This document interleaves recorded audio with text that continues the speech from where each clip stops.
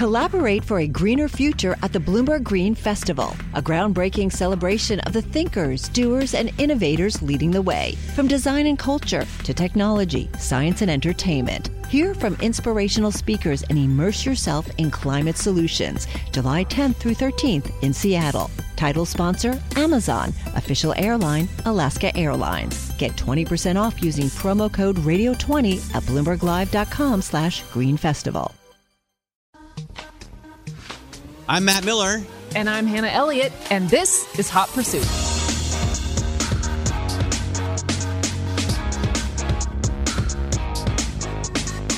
Okay, today we have a few exciting topics that we're going to cover for you, starting with the collector car market, because Hannah has a piece, I believe in the magazine, or at least coming out in the magazine, about an SL that's becoming more collectible. I think you can still get it for an almost affordable price or a very affordable price, but that may not last long. So we'll let you in on the ground floor, so to speak. Then we're going to talk about the best car events of 2024. Hannah spends most of her life, I would guess, on planes, jetting back and forth between launches and car shows and races and stuff. So we're going to hear from her about where you want to be this year. And then I want to talk about one of my great loves, and that is gigantic trucks that are ridiculously excessive with far more capability than I will ever need to go to Starbucks. But for some reason, I love them anyway. I'm driving the Silverado 2500 ZR2. It's the HD, the heavy-duty off-road truck with a giant diesel motor and an Allison transmission. Let's start with the SL, Hannah, because you wrote a piece, and where's it going to be? Where are we going to be able to read it? The story will be in Business Week magazine in a week or two, so you can find it on newsstands, but it will also be online starting next week. Nice. So, yeah. All right, so, and it's about the SL, which is a car I've been hearing a lot more about lately. Last week we talked to Kevin Tynan. I think he owns at least one, possibly two, if you count the one he gave to his son. More and more people, Doug DeMuro has been talking about it as I look at lists of 12-cylinder cars that are still attainable, and it's always in that list, usually at the top. Talk to us about the SL.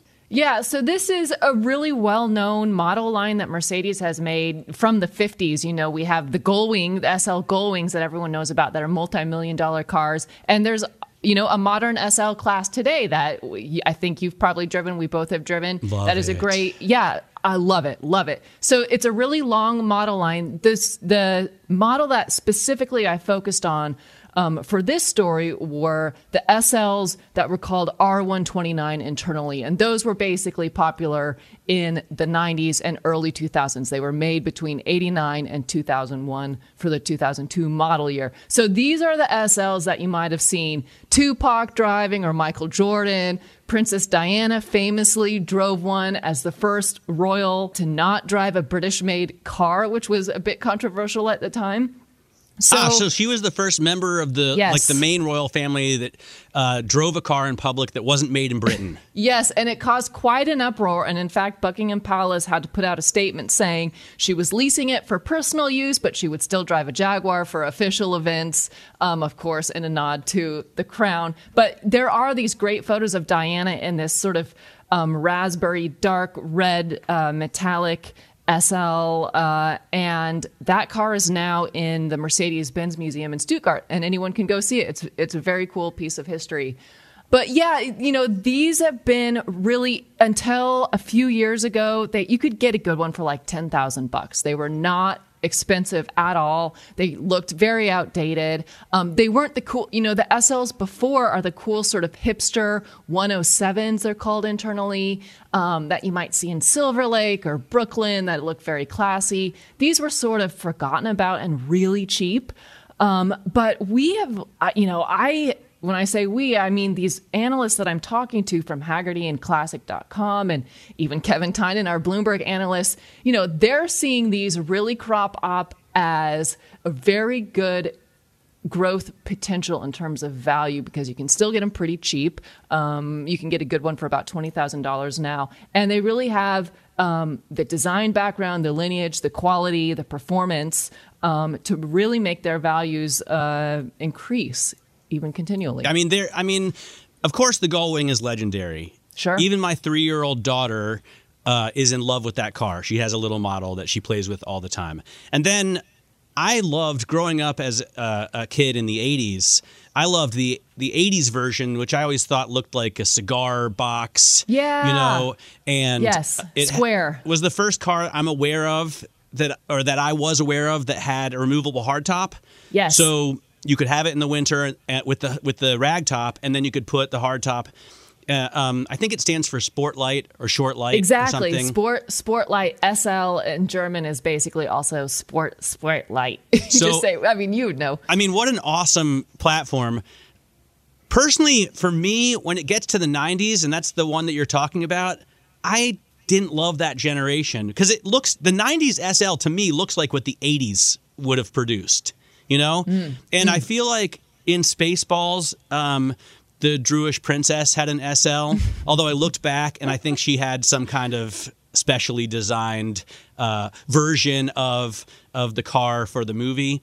I also feel like Michael Jackson really loved that car, maybe because of Diana. And I think the McLaren came from the next generation, but those two generations to me, the 90s and the aughts, to me they missed the mark for the car, considering how well they did in the 50s, 60s, 70s, and 80s, and then now the new generation I love as well. So I get why you can pick one up for 20 or 30 grand. Well, you might be in the majority, and that's kind of why there's an opportunity for people who do actually like how it looked. My editor, Chris Rouser, who I adore, was not a fan of them either. He kind of raised his eyebrow when I said I wanted to write about it. We should point out that he has incredibly good taste. He has impeccable taste. We would never question his taste. But I would point out and push back a little bit because these SLs, the R129, were designed by this very distinguished Italian-German engineer called Bruno Sacco, who was the longtime design chief at Mercedes in the day. And they really are, I think, aging very well. They're a lot brawnier than the 107 that you mentioned before from the 80s and 70s. They do look brawnier, but they also had, for the time, really futuristic technologies, an incredible V12 engine that, you know, I've spoken with many people who own the V12 in particular. It's the 600 SL. And they actually say it's very reliable. You know, sometimes I know that the 12 cylinders can have a reputation for needing a lot of maintenance. But I've just heard such good feedback about how reliable it is compared to other cars from the era even. Maybe some of the BMWs were thrashed a bit more than the SLs, so we're not as well cared for. So yeah, it's you would know about that, BMW. Matt. Yeah, yes, I mean, I wasn't gonna. That's fair. That's fair. Well, you know what, Kevin Tynan, he knows more about motors than I ever will be able to learn, and he loves the 12-cylinder. I think they had 3 different variations. So they had a 6-liter 12-cylinder, and that went all the way up to 7.3 liters. And I would love to drive one. Maybe I'll get into Kevin's at some point. Yeah. And I could imagine the look growing on you. And there's actually a person in your story who bought one of these for pretty cheap, and he said, I'm really liking the design more and more as I live with it. Yes, I think that really, you know, I don't want to say it grows on you because that kind of sounds like a fungus, but it does. It's easy on the eye, especially in certain locations. I mean, Miami, LA, these sort of sunny locales, Las Vegas. It's unusual because you might be seeing more, you know, modern cars, but this is like a modern classic that I just think it has aged very well. And Brian Raybould, who is the automotive analyst for Hagerty, I spoke with him yesterday about it, and he says, look, there's still room to grow. Yeah, they've gained some value. They've actually doubled value in the past 5 years, but there's still plenty of room for them to grow. So yeah, interesting, something to watch. Yeah, Hagerty actually does every year. They do, I think it's called the bull market, where they pick, I guess, 8 or 10 cars that they think are going to appreciate in value. I love playing that game. I always loved the BMW the old 6 Series, like the 635 CSL, or like the E39 M5, I guess is an obvious one. You can pick out these kind of modern classics. What do you think besides the SL? Do you have any up your sleeve that you think you can get into now for, you know, 5 figures that are going to be someday worth 6? I have to go back to the Corvette. I mean, I'm only saying this because I bought one for cheap, and it's been so fun, and it gets a lot of attention. And again, it's one of these cars where there were a lot of them, so their parts are prominent. It's been made for a long time, so it's got this history and lineage. It's got a very distinctive and well-respected design. So I think, we've spoken about Corvettes before. I have a C3, the third generation, but even some of the later generations, I do think that you can expect that they're going to, if you get a good example, of course, with, proper maintenance and few owners and few miles and that sort of thing, you can really expect to see some growth. But, another one that I just thought of, what about the Ferrari FF? No, I'm absolutely in love with it. Right. That's going to be interesting to watch what that does too. If I had a spare $100,000, I would buy one right now. Yeah, because you can get into a pretty good, a pretty well preserved, version for less than that. One time I drove a Ferrari FF, test drove one here for a week, and then it was right before the Austin MotoGP race, and Marc Marquez was driving the exact same car. Cool. Wow. A couple weeks Impressive. later. I was pretty excited that my butt was where his butt was. I just love the bread van, look. Yeah. A lot of people think they're ugly, which for me, cool. I like it even better since other people think it's ugly. Of course. You're not basic. You're not a basic guy. Exactly. If only it had a proper stick shift, which most of them are like the F1 sort of semi-auto transmissions. Let's talk about events. We're kicking off 2024. Usually I never get away from work. Now I never get away from home because I have a couple babies there. But you spend all year long flying back and forth, I imagine, to Munich, to Milan, to Las Vegas. And what are the biggest events that you're focused on in 2024? It's a good question, and I would say in my old age, I really try to focus on quality instead of quantity. When you're just starting out on a beat, you feel like you have to go everywhere and be everywhere and do everything and see everything. And, now, especially post-COVID, I'm really focusing on just sort of real tentpole events that you want to see and be seen, and that really have big news. So I guess, we can, and I want to hear your thoughts on this too, Matt, but the first that comes to mind, just because it's this month, is King of the Hammers, which is, it's like Mad Max meets Burning Man out in the desert, a couple hours from Los Angeles. And it's, 10 days of $1 million trophy trucks crawling over rocks up and down in the desert. Have you ever been? I have never been, but I think you wrote a story on it last year. Yeah. And I was talking with the guys from Ford about it because they have sent trucks there, obviously, with the Raptor and the Bronco. It's like the perfect event for them. I would love You'd love to it. go. You would love it. It's so cool. And it's crazy because, you're out there and it feels real gritty and rough, and you kind of forget how much money is behind it and how much money goes into these trucks, and how much money Ford spends to be there. It's a big business. That would be one of my bucket list trips. And if we're talking about motor events, I think I would put the Baja first, but I don't know how you go. Oh, would you? Why is that? Because it's like a classic and storied race. Yes. And that's what Ford has typically used as a proving ground for their race trucks. Sure. I've never been to. I also love the Baja, by the way. Sure. But I've never been to a big outdoor rally race like that. I don't know how easy it would be to see. So for me, King of the Hammers would be much more spectator, a much more accessible, event to take in. Because don't they? A lot of them are than track, right? Yeah, they're on a path. I mean, track is maybe too strong a word, but they're on a course. And I would say you're right. Like, King of the Hammers is one of the best spectator-friendly off-road events. Something like the Rebel Rally that I did 1 year in October, which is also an off-road race in Death Valley. It's very cool, and I love going, but it's not great for spectators. You never see anything. But you're right. King of the Hammers, it's set courses, and you just kind of walk yourself up the side of a mountain and sit down, and you can just look over this vast vista of trucks and dust and thousands of people. It's very cool. I've never been to the Salt Flats. I've never seen all this stuff. Neither have I. That would actually be. Maybe we need to plan a podcast trip there, because we should definitely do it. You know what? That would be very cool. My number one, I think, sort of off-road, and now it's mostly on-road, I think, event that I would want to see is Pikes Peak. For years and years, as a Ducati lover, I've read about it because the Multistrada, dominated the Pikes Peak in the motorcycle class for so long.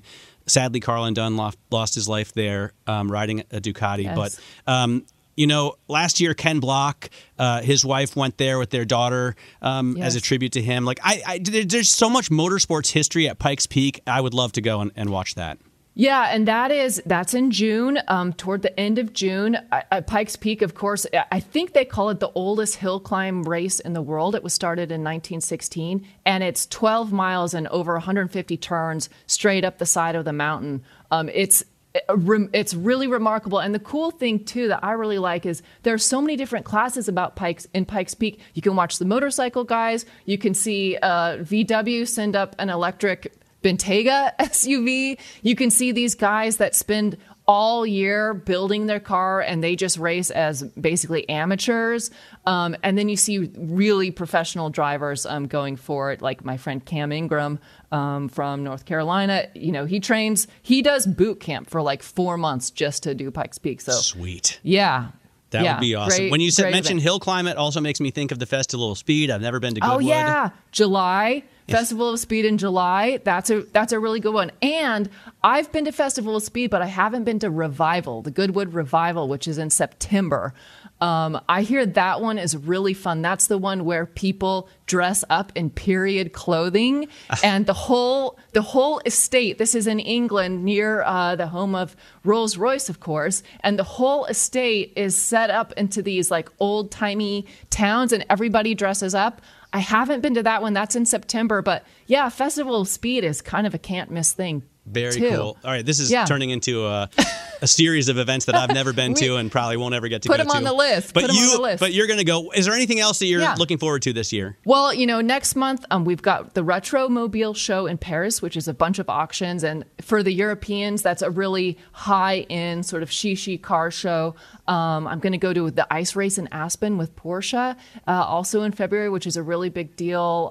They had canceled it for a few years on account of no snow, apparently, but they're bringing it back. So that's really exciting. But of course, then I kind of want to go to more Formula One races. We've got 3 next year. We've got Miami, Las Vegas, and Texas. Of course, Monterey Car Week and Pebble Beach are really big deals. That's in August. Matt, we need to get you out. Yeah, I would love to see it. I'll put in, since you bring up the Formula One races, I'll just put in a quick plug for MotoGP because I think it's the best. When is it? Which race? It kicks off in March, usually in Doha, and I would love to go to Qatar to watch the race under the lights. Just an awesome series. I've seen a ton of races in Spain. I've seen a ton of races in Italy and in Austin every year. It's good fun because Americans don't really know about it. So then you get to be the only person who's in the pits and in the garages. And you can meet the pilots. And it's just an awesome, awesome series. If someone had never been like me and I was going to go to my first one, which one would you tell me that I should see? If you were going to go travel, I would say Valencia is great at the end of the season because a lot of times it comes down to that race to decide the world champion.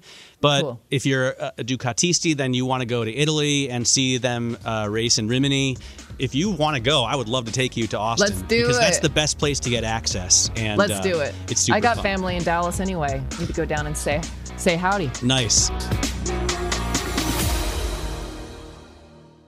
Success is more than the final destination. It's a path you take one step at a time. It's discipline, it's teamwork, and it's the drive and passion inside of us that comes before all recognition. It's what Stifel's been doing for over 130 years. Quietly, yet strategically, Stifel's become one of the fastest growing wealth management and investment banking firms in the country. Our financial advisors go beyond traditional wealth management to provide clients with direct access to one of the industry's largest equity research franchises and a leading middle market investment bank. Because success is the drive it takes to keep climbing, the passion to keep investing, the best of each of us made better by the best in all of us. And that is where success meets success. Start your journey at Stifel.com. That's Stifel.com. Stifel Nicholas and Company Incorporated, member SIPC and NYSE. Collaborate for a greener future at the Bloomberg Green Festival, a groundbreaking celebration of the thinkers, doers, and innovators leading the way. From design and culture to technology, science, and entertainment. Hear from inspirational speakers and immerse yourself in climate solutions. July 10th through 13th in Seattle. Title sponsor, Amazon. Official airline, Alaska Airlines. Get 20% off using promo code radio20 at bloomberglive.com/greenfestival. All right, let's talk about something near and dear to my heart, and that is big, gigantic trucks that are completely excessive. I just got into a brand new Chevrolet Silverado 2500 HD, and I know this is kind of like very far removed from your world of... Yes, but I want to learn. Hypercars and expensive, classic collector cars, but I love these big trucks because they're just so luxurious, even usually in base trim, since they're unbreakable and since they're cavernous, since they have more power, since they're usually towing machines, than I could ever use. They're just total excess. And in a city like New York, where you have to commute on roads that are just strewn with potholes and sometimes through neighborhoods where things could get thrown at you, it's just great to have these urban assault vehicles. So right now, the truck I'm in has a 6.6-liter Duramax diesel that puts out 975 pound-feet of torque. It's just an amazing figure. Wow. It's only beat, as far as I know, in the production consumer truck world by the Ford F-250 they have a 6.7-liter Power Stroke with over 1,000 pound-feet of torque. But at that point, it doesn't really matter, right? It's so smooth and refined to drive. It's shocking. Wow. You wouldn't think of it. Not loud at all. And the interior is just full of leather and every kind of digital amenity you could ever hope for. You could do conference calls in there. Obviously, you can use your laptop. You could basically live out of the truck. But since it's the ZR2 version that I'm driving, and I had my last truck that I owned was the 1500 version of the ZR2. It's made for off-road capabilities with these Multimatic DSSV shocks that first started out in racing, but now Chevy has been using in their off-road trucks. And it's just so smooth no matter what kind of surface you're on, be it, what kind of wheels is it running? It's got 35-inch Goodyear tires, the MT tires that are 12 inches wide. So they're the widest tires that you can get on a heavy-duty off-road vehicle, wider than the Power Wagon, wider than the Tremor package. I'm just so happy to get back into a truck. It's been a few months, a year maybe, since I've been in a big truck. I want to get you in this truck so I can convince you that they cosset you. It's the power delivery also. It's so big and smooth. It's like Rolls Royce-ish. I know it's not a Rolls Royce. I have so many questions. First of all, how much does the thing cost? Because you can get expensive. Into it for, I think the start price is $73,000. Okay. Which is expensive, but it's not that expensive. The one you're driving, I bet you. Yeah, because the $73,000 version has the gasoline engine. It's got a 6.6-liter V8. This diesel engine adds about $10,000 to the price tag. So there you're at $83,000. And then it's got options. This one is totally optioned out. So it's getting close to, it's about $90,000. I think 80 and change is what it stickers at. So it's very expensive, but it's a luxury vehiwn. Yeah. So how do people look at you? So this is hilarious. I was driving in today, down from Westchester, across Manhattan, because I came down the west side. Yeah, but there were a couple of very well-dressed, looked like maybe advertising exec millennial guys crossing the street, like perfectly manicured beards. Holding lattes, right? And one of them looks at this truck and just gave me the nastiest look. And then turned to say something, I'm sure, demeaning to his colleague about, my big vehicle. I don't know if it's because he thinks it's not a redneck mobile, right? Because it's so nice. Is it dirty at the moment? The fit and finish. It's not dirty at all. Is there mud on it? It was they just finished polishing it before they handed me the keys. But it's offensive to people when I lived in Berlin and I drove around in the G-Wagon, multitudes of hipsters were offended because they just think this is a big vehicle, too big for one person to use. It's not environmentally friendly. And, they get angry about it. But I'm just testing it, Yeah, sure. I mean, it's, what they say about assuming. People will buy EVs that are heavier, Oh, yeah. And I'm not sure they were much greener in the build process. Yes, there's zero tailpipe emissions, but, You mean the electric Hummer isn't no, and, leafy green? getting those, children to mine your cobalt for you probably isn't very ESG either. So, no. I mean, I get the concern about big gas and diesel vehicles, and I'm What kind of mileage are you getting? Do you know? On the diesel? Miles per gallon, I'm looking. Car and Driver says 19 miles per gallon on the highway. That sounds about right. In my gasoline Raptor, I was getting 13 miles per gallon. Yeah. In my Challenger right now, I get about 12. Okay. So it's not so bad. The impressive thing with the Chevy Silverado HD ZR2 is going to be the range, because it's got the diesel and it's also got the biggest tank of any of these. It's got a 36-gallon tank. So, wow. You're going to be able to drive 600 miles on a tank, maybe close to 1,000 on a tank, no problem. And that's something I'd really like to try out. I like these big trucks because you can just munch miles across U.S. highways. This reminds me of, I actually drove up to Ojai some months ago, and to Ohio? Ojai, California. Oh, I see. Ojai, yes, north from Los Angeles. And it was to look at a different car, to look at a Jaguar, but they had an old Chevy truck for sale that looked like it was about 20 feet long. And I just drove it because I thought it was so cool. It was like two-tone brown and cream, like 1970s era, super cool truck. But I knew the minute I got in and took off, I knew I could never have it because I could not park it anywhere. I mean, it would just be impossible to park. Is that how you feel with this? Yeah, I mean, I had that exact problem when I drove into work today. I couldn't park it in the garage that I normally park in, and I used to park my Raptor there, and I parked my 1500 ZR2 there, no problem. So this thing is even bigger than that. Parking is a problem. But I'm glad you bring up the older trucks, because take a gander down Bring a Trailer, and you'll see some really cool old pickups. I just saw listed a Bronco from, I think, the 80s with a 7.3-liter Godzilla shoehorned into it. So you see a lot of really cool cars like that. People do like these old trucks and old SUVs. Yes, and Randy Nonnenberg, one of the founders of Bring a Trailer, has a real soft spot for these trucks. He owns some of them. He's sent me photos of them. We need to get him on the show to talk trucks with us, because I happen to know he secretly collects them and really has a soft spot for them. So, all right, so I'll make a convert. Put a pin in that. Yeah. Yeah. Matter of time. Let's just talk about what's coming up ahead in the weeks ahead. I know you're going to go and drive a special Porsche again, and I want our listeners to get a little taste of what that is all about.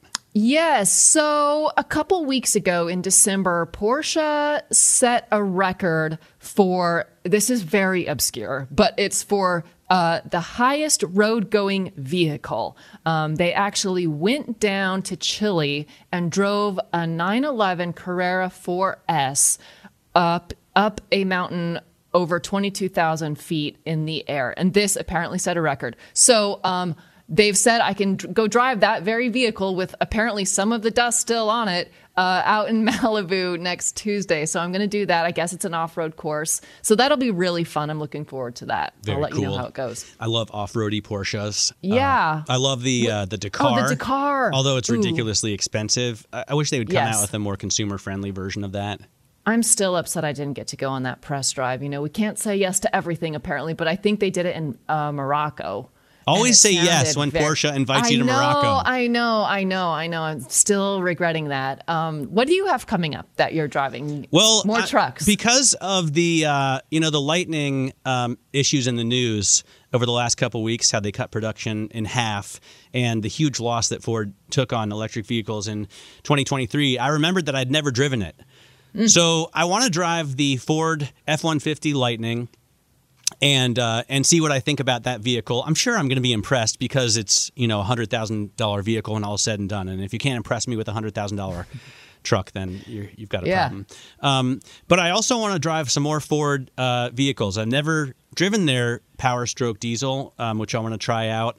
And I'd love to drive the new Mustang. Have you driven the new Mustang? No, I really want to. That's on my list of must-do for 2024. Jim Farley, his new podcast is premiering like next week. And I went back and listened to the Mustang episode that he had, which is really cool. Because that guy has been a diehard Mustang fan since he was like in his teens or maybe younger. I respect that. He knows everything about every generation. And I was thinking, like, there's a lot of people who poo-poo the newer ones. They don't like the technology advancements. They don't like really the progress that, I guess if you want to call it progress, that's made. I'm usually in that camp. But I figure with a guy like that at the helm, it's going to be good. Yeah, I mean, you can't question his credentials. And, sometimes I cringe at, there's no real definition of car guy. That doesn't actually mean anything. And it doesn't mean you're good at anything or honest or anything. It has no meaning. But there is something to be said about Jim Farley, because we know he's got the juice when it comes to Mustangs, whatever that even means. All right, well, that does it for this episode of Hot Pursuit. I should point out you can follow me on Instagram at MattMiller1973. And you can follow me on Instagram at HannahElliottXO, 2 L's, 2 T's, 2 of everything. I would also mention we're working on getting something together so that we can hear from you guys. We want to set up an email and maybe even a voice recording because we do want to hear what you guys think and what you want us to talk about. So stay tuned for that. Cool. I'm Matt Miller. And I'm Hannah Elliott. And this is Bloomberg.